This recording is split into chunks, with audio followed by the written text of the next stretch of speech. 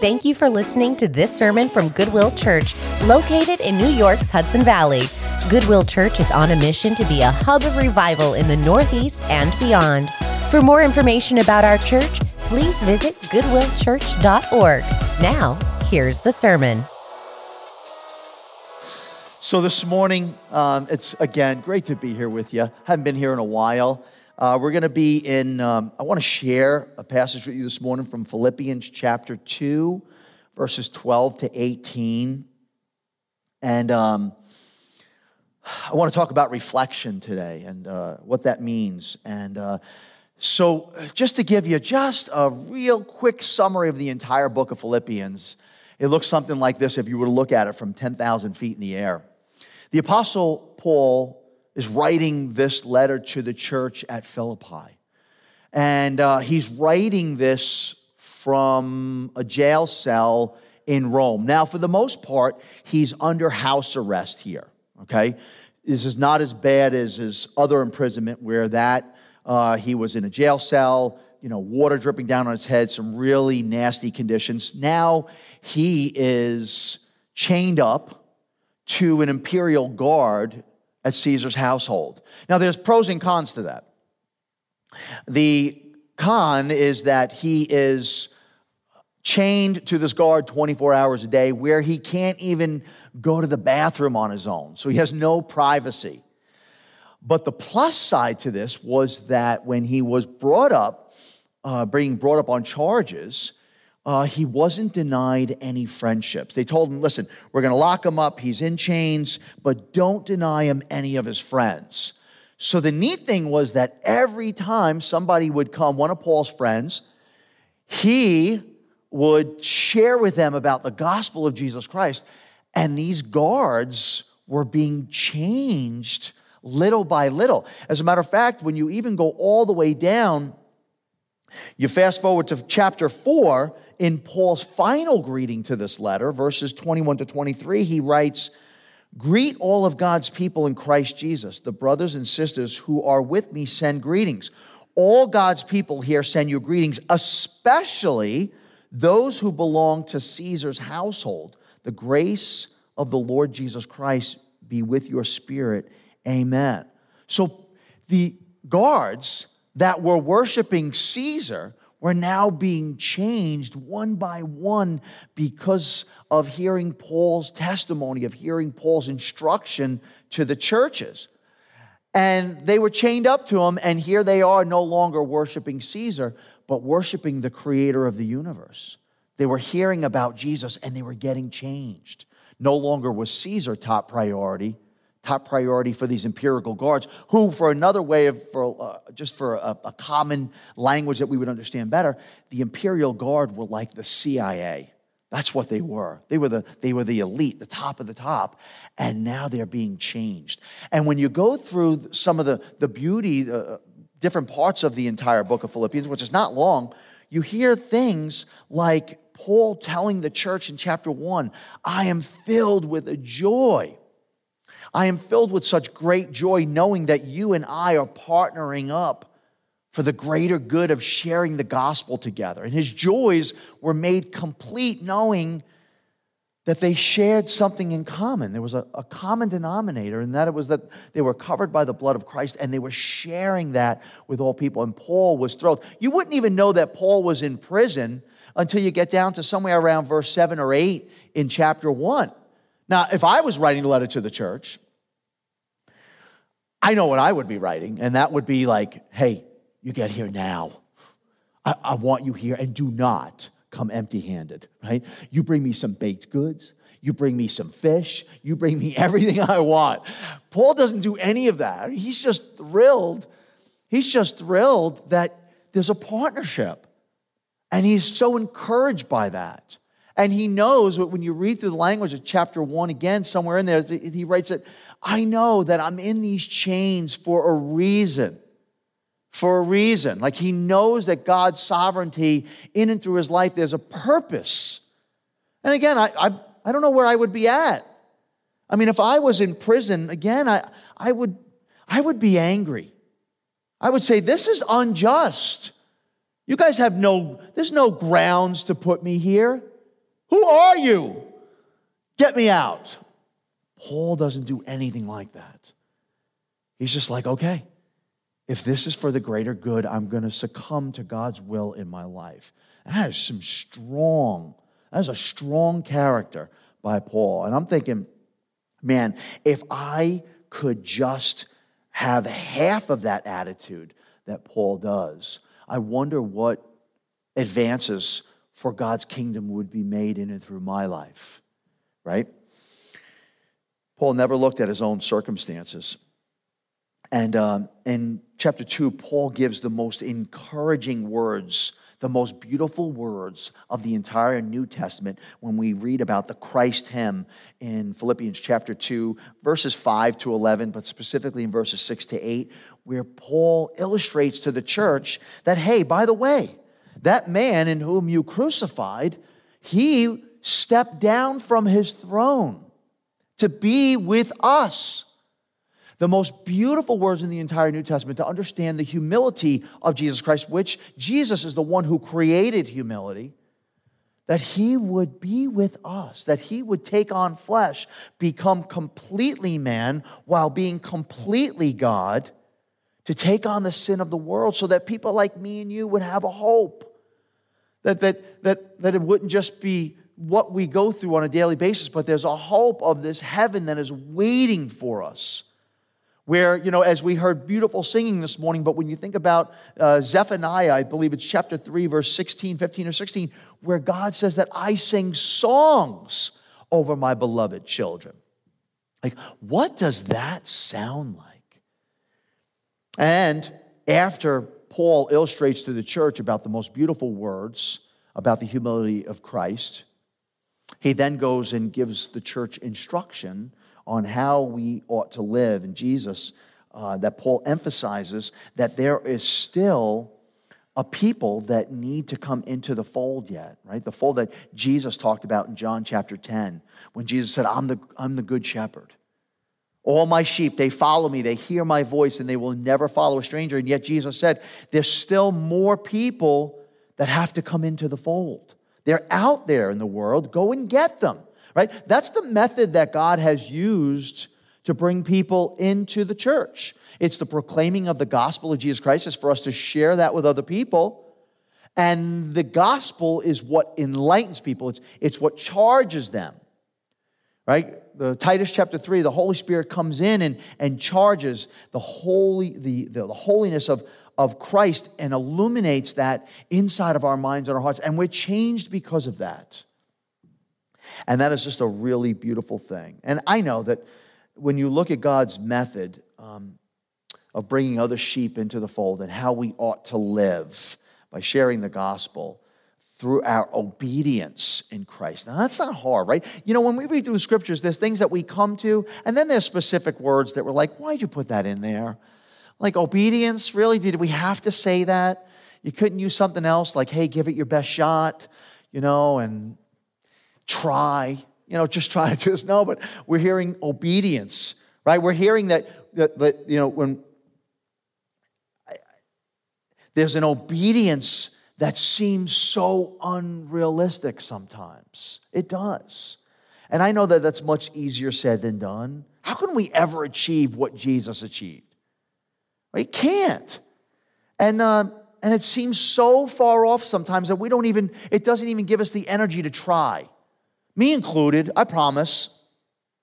When I think about that, I'm like, oh man, I messed up again, How am I ever going to get to that place where I can be obedient to Christ? Be as obedient as Christ. And we know that we can't. But I think there's something in the text this morning that I want to share with you from Philippians chapter 2, that I think that there are words of encouragement. I think God wants to encourage us this morning by a specific set of words. And God knows the way that we were made. He's patient with us. He's kind with us. He knows that we can only do enough where we can reach probably this high on the ladder. But He loves us. And He knows the way that we're made. And He promises that He's never going to leave us. But we'll get there shortly. So I want to read And I think that we could really be encouraged here this morning. So if you want to follow along, I want to just take a couple of verses out of Philippians chapter 2, verses 12 to 18. If you're reading from the ESV, you might have the heading, Lights in the World, okay? And again, I want us to think about what it means to reflect the Lord Jesus today. So if you would, follow along. We'll read and then we'll pray. Therefore, my beloved, as you have always obeyed, so now, not only as in my presence, but much more in my absence, work out your own salvation with fear and trembling, for it is God who works in you both to will and to work for his good pleasure. Do all things without grumbling or disputing, that you may be blameless and innocent, children of God, without blemish, in the midst of a crooked and twisted generation, among whom you shine as lights in the world, holding fast to the word of life, so that in the day of Christ I may be proud that I did not run in vain or labor in vain. Even if I am to be poured out as a drink offering upon the sacrificial offering of your faith, I am glad and rejoice with you all. Likewise, you also should be glad and rejoice with me. Let us pray. Father in heaven, thank you for those words. Lord, we hear words in there, do things without grumbling or complaining. Help us to see, why was Paul telling that to the church 2,000 years ago? What does it mean for us today? Or is it okay? Can we grumble? Can we dispute? Why or why not? What difference does it make? Help us with that today. Help me, Lord, because just like everyone else in here, I'm a sinner in need of grace. And as you have put me here up at this podium, please forgive my sins.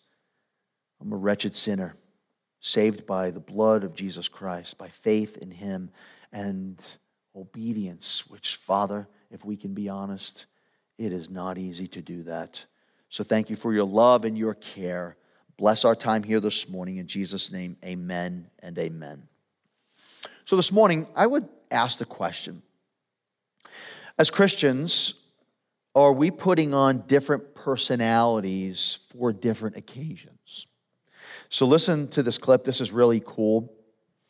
You really can't see it, because I don't use PowerPoint, but I should. But it's a little man holding a copy of himself right there. I thought that was really cool. I found that the other day, and it reads this. For generations, people have dressed in their Sunday best clothes to go to church. On arriving home, they place their Sunday best neatly back into the closet, not to be worn again until the next service. Often, as Christians, we can be guilty of putting on church personalities as would our Sunday best clothes. When in a Christian environment, we're bubbly, friendly, and seemingly without a care in the world. We use the right spiritual words and catchphrases, and all our actions are carefully pious.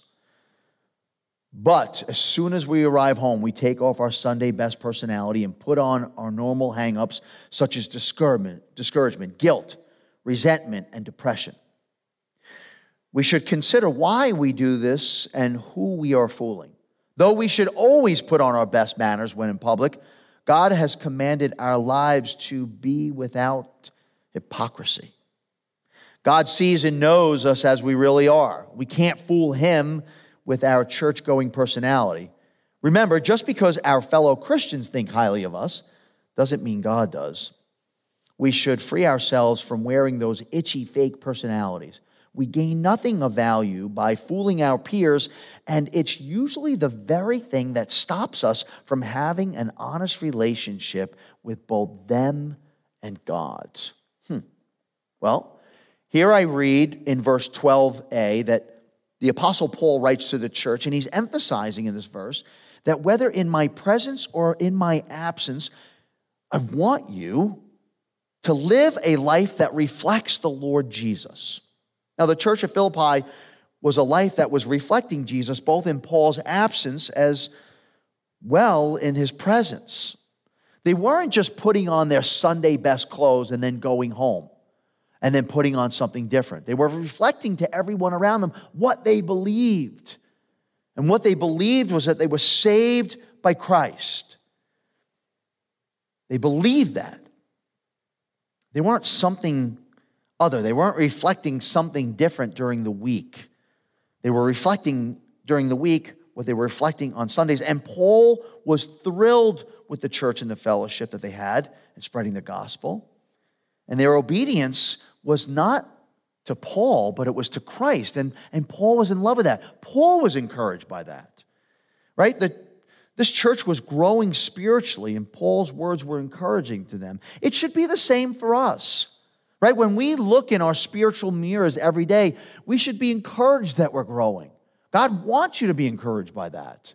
We're to see ourselves changing before our very eyes. And if you're not changing, well, come on, you can do this. If you need some help and some prayer, ask for that. But we should be encouraged by that. That should be a motivation, seeing something, not necessarily us taking on a prideful attitude, saying, hey, look at me, I'm changing for the greater good, because we have to remember that it's really God's work inside of us, that He's the one that's changing us. But we should be encouraged by that. We should see the difference, knowing that God's love is changing us more and more into the image of Christ. And I hope you are. Verse 12b, Paul gives the command, here it comes, to work out your own salvation with fear and trembling. Paul's command is not to refer primarily to the salvation of the individual believer, but rather working out your salvation with fear and trembling. It's within the church, referring to the body of Christ. Now, the application for the text first is in a corporate sense, right? He wants the church.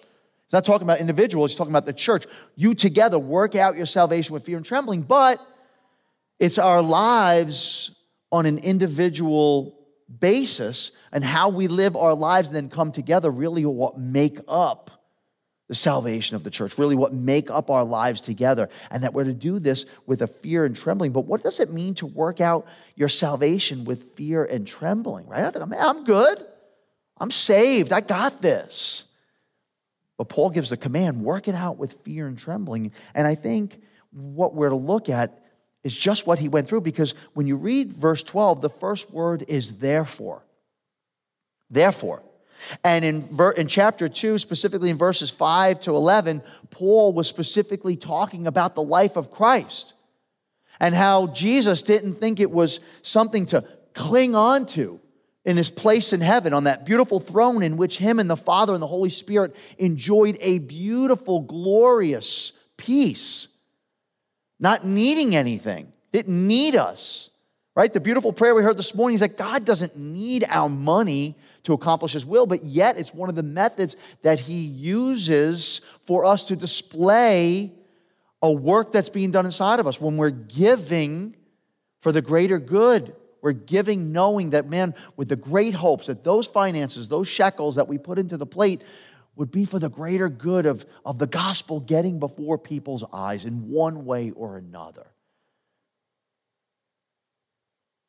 Therefore, my beloved, as you have always obeyed. So again, when we look at that, the question we need to ask ourselves today, me included, is, hey man, does our life look like Philippians chapter 2? Jesus did all these things in humility.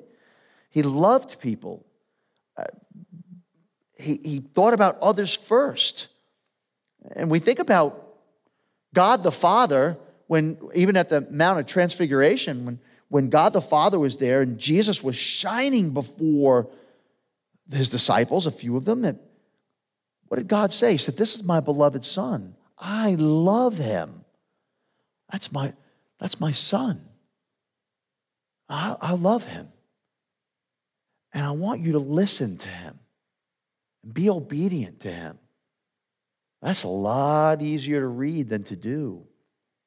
It's hard to be a Christian. It really is. In some sense, it's hard.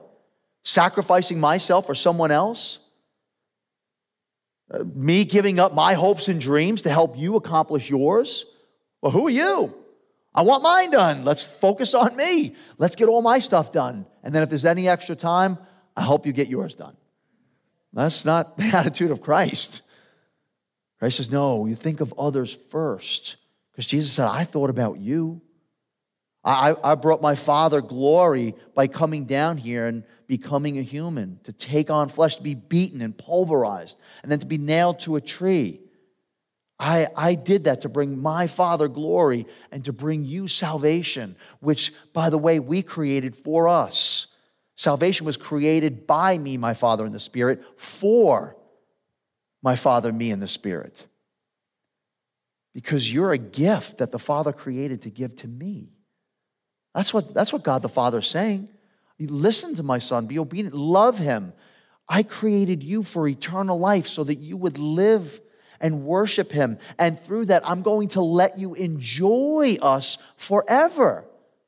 It's not a relationship like a Hitler, where he or someone like that, or Stalin, who demanded that, hey, we be praised, that you worship us, and you'll be lucky if we throw you a few scraps of bread. God's saying, no, you're going to worship us. And I'm going to let you enjoy us. I'm going to give you the privilege of enjoying us forever and forever. Incarnational ministry, that Christ would come down and live with a people like me and you. Man, we are privileged. We really are. We are so blessed. So when we look at working our salvation with fear and trembling in terms of practicality, Paul gives us two examples. Now, when you read everything through this letter, everything is good until we come to verses 14 to 16. Paul writes, do everything without grumbling or arguing, so that you may become blameless and pure children of God without fault in a warped and crooked generation. Then you will shine among them like stars in the sky as you hold firmly to the word of life. Right? So the command that's been given is to live all of our lives doing everything without complaining and arguing. I don't even know what that's like, right? Because in my mind, I may not always complain with my mouth, and forgive me, for those of you who know me, I've had my fair share of that. I have. I know I have. What are you guys laughing at? I have, okay? I have. And the Christian has a difficult task ahead of him or her in terms of pursuing holiness, giving generously to those who are in need, and you know what? Even sharing the gospel with people in whom you believe. Not necessarily know for sure, but people in whom you believe are going to reject you. Right? So there's always something that we're fighting against. And when you look at the church as a whole, we find ourselves sometimes in situations where it's very easy for us to grumble and argue amongst ourselves. But when the Christian begins to mature over time, from the first day of his or her conversion, the scripture teaches us that it's then that we begin to shine like stars amongst those in whom we're around, whether it be at our schools, day-to-day activities, our jobs. But when we grumble and argue, we lose something, right? There's a part of our character that we lose. And I'll give you the words of Jesus from Matthew chapter 5, verses 13 to 16. Here's what Jesus says we lose. You're the salt of the earth, but if salt has lost its taste, how shall its saltiness be restored? It is no longer good for anything except to be thrown out and trampled under people's feet. So if we want to shine before people in this world, we're going to have to resist the temptation to grumble and argue with others, whether it be to other believers, again, or hanging out at our homes and schools, no matter where we are. When we're filled with a negative murmuring, I really believe that we lose that distinctive Christ-like character, whether we realize it or not.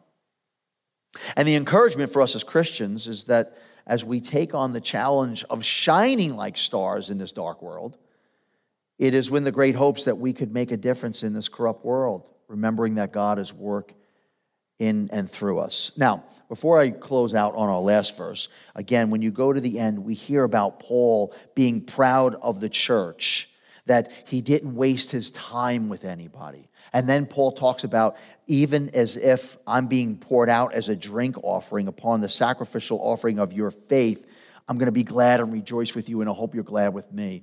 That language Paul is using about being poured out like a drink offering was talking about the Old Testament sacrificial system, where animals would be sacrificed on the altar for the pardoning or the forgiveness, the momentary forgiveness of sins.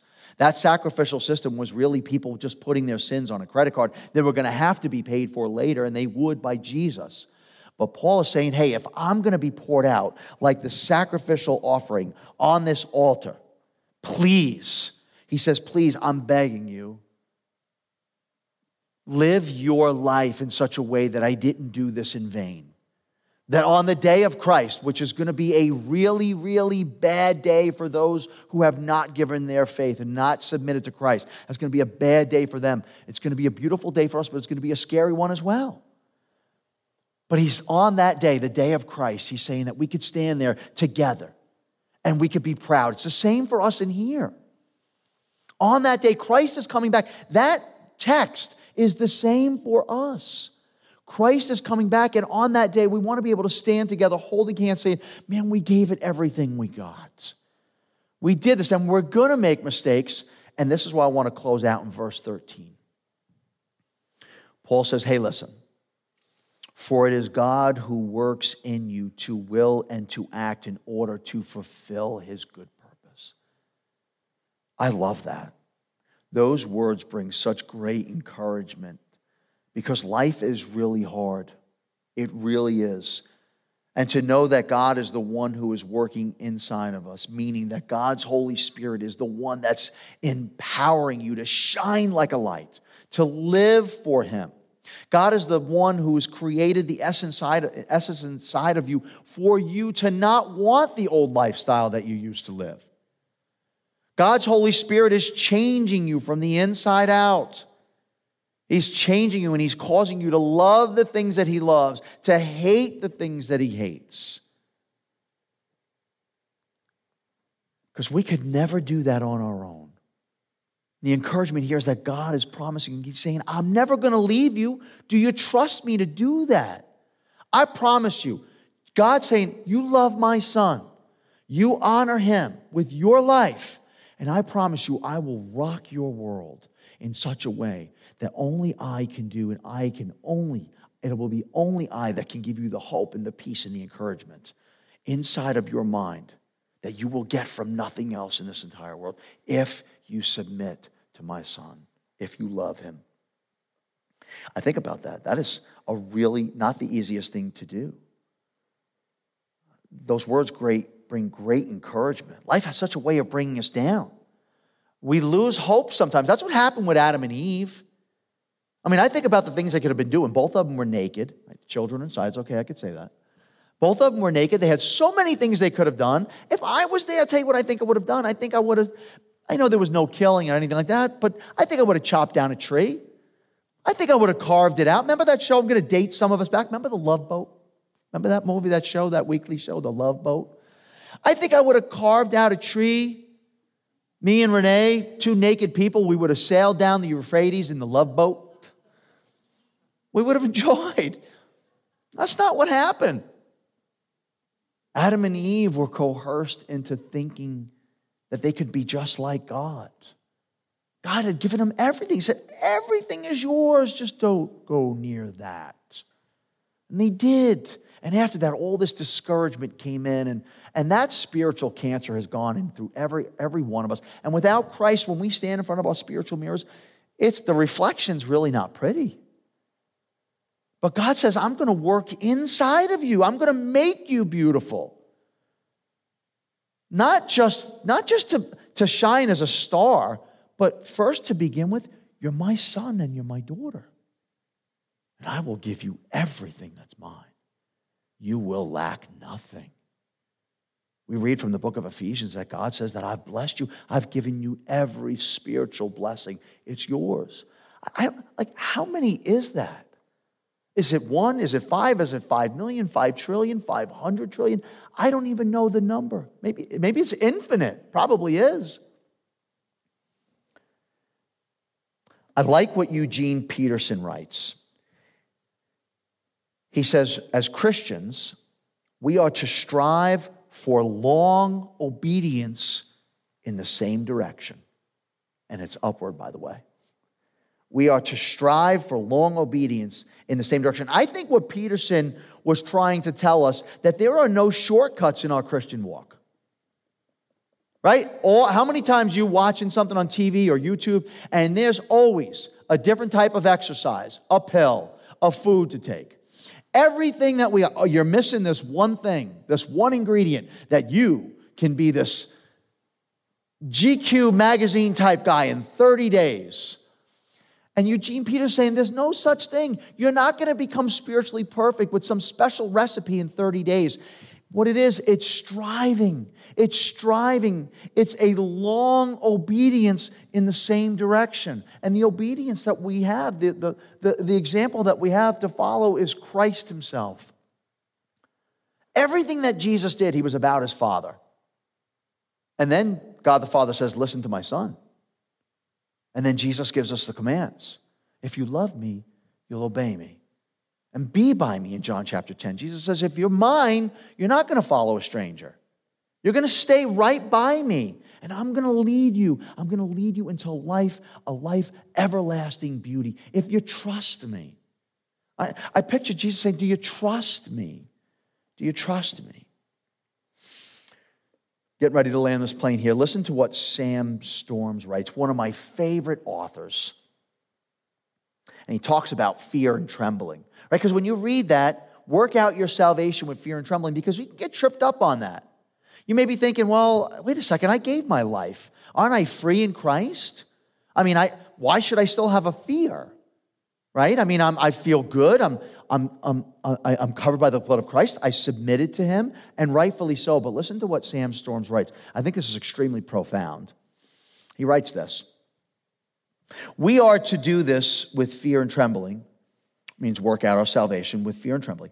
I think by this, Paul has in view our attitude toward God. Perhaps we can catch a glimpse of what Paul had in mind by thinking back on what he said in Philippians chapter 2, verses 9 to 11.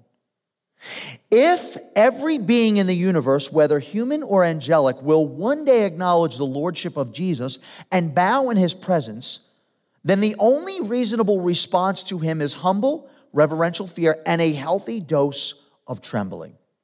He is God, and we are accountable to him for every thought that passes through our minds and every word that falls from our lips and every action we take every moment of every day. And if that doesn't cause you to tremble, then nothing will. Perhaps there is also a measure of fear and trembling at the prospect that if we fail to work out our salvation, we will not have lived up to our privileges as God's children and will suffer the loss of rewards and perhaps the loss of experiential intimacy with God. The bottom line is that diligence in Christian living is no casual or flippant matter. It must be undertaken with urgency and seriousness. Amen? In closing, as we'll take it to the table, I think what we really need to know today is that the problem in being obedient to Christ, in which we reflect his beauty, is not really that difficult. Not really that difficult when we rely on God's power. In our own power, it's impossible. And even in God's power, we are prone to trip up. We are. The Apostle Paul wasn't asking or commanding us to reach for the highest stars, but rather he was setting before us that God's divine pattern was for us to have a submissive and loving mind toward Christ. I am so grateful that nowhere in here does Paul say, hey, here's a 5-5, work out your own salvation, right? Work out your own salvation. Good luck. I hope it happens for you. He doesn't say work out for your salvation. He says work out your own. The Apostle Paul has made it clear there's nothing you can do to gain your salvation. That's a free gift from God, a beautiful, beautiful gift of grace he has bestowed upon his beloved. So be rest assured of this. There is nothing that you can do that you can boast in, that you can say, hey, I achieved this. There's nothing you can do. It's a gift from God. But the beauty here was that God's divine pattern was for us to have this submissive mind, and it would be God's divine power to work in and through us to cause us to want that. And I'll leave you with this verse, Philippians chapter 1, verse 6. Paul wrote to the church, and he said this, to be confident of this, that he who began a good work in you will carry it on to completion until the day of Jesus Christ. What Paul was saying in that text was this, that as you are living your life in the church, as you're going on, sometimes being tripped up by the ways of the world, yeah, it's going to happen. But he's saying, but God is working in you. He's working in you. He's causing you to do what he wants you to do. I love Ephesians chapter 2. When you get to around verses 8 to 10 somewhere, Paul was telling the church at Ephesus that God created you to do good works for Jesus Christ. That's why we were created, that we would serve and honor. So God's not going to leave you alone. I hope you're encouraged by that today. I hope you're encouraged that when you do, as well as I will, somewhere this week trip up, it might not even take that long. It might even happen in 20 minutes from now, right? If we want to go to the diner and we're just going, oh, that table, they got their food before we did, and they came in after us. We are. Naturally, we're complainers. Guilty. I'm sorry. I am. I do things with grumbling. I do. Every day that goes by, I'm wondering, why isn't this better? Or why is this? I told you I need it done this way. God's saying, I know that. God's saying, I'm not going to leave you. I'm going to carry you through this time, this life. I'm going to carry you. If you trust in my Son, if you trust in him, the one who took on the stripes and the piercing, which, by the way, that's the reason I sent him into the world, so that he would die for you. I just didn't send him in so that you guys would hang out and he would teach you things. The mission was to die for you, and that really wouldn't even be enough.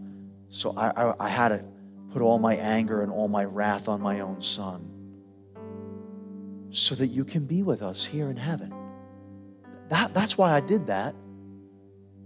And I hear God ask us, don't you want that? I want you to want that. Do you want that? We're hoping that you want it as much as we do. And that's what this table represents. This table's for all of us to be reminded of the spiritual nourishment that we need, that Christ came here, and that his body was broken so that me and you can live in heaven.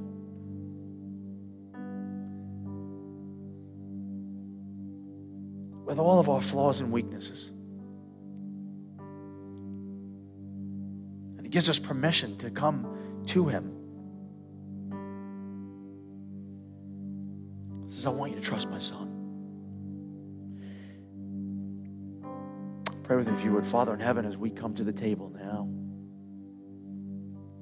I pray that none in here take in an unworthy manner, because your scripture teaches us that if we do that, then we actually bring judgment upon ourselves. Father, in this moment, Holy Spirit, please, if there's someone in here that just needs to bring something up to you, that needs to say, hey, Father, I am so sorry for what I did, me included. I am not left out of the equation as the pastor here. But if we need to bring something to your attention, I pray that we do that now so that we can partake together as brothers and sisters, that we could be encouraged, and knowing that there's nothing magical in these elements of a matzah and in some crimson red juice in place of wine, but rather they be set now aside for a holy purpose, that we can partake together and receive the spiritual nourishment as we wait for Jesus Christ, as we wait for that day, that just the same way as Paul, that we too would not say on that day that we ran this race in vain. We gave it everything that we got. So please, Holy Spirit, please May we be aware of your promises, and may we be completely aware that every promise finds its yes and amen in Christ Jesus, both in Old and New Testament, that you're never going to leave us. So thank you, Almighty God, in Jesus' name, amen. Thank you again for listening to today's sermon. For more resources and information about Goodwill Church, visit goodwillchurch.org. God bless.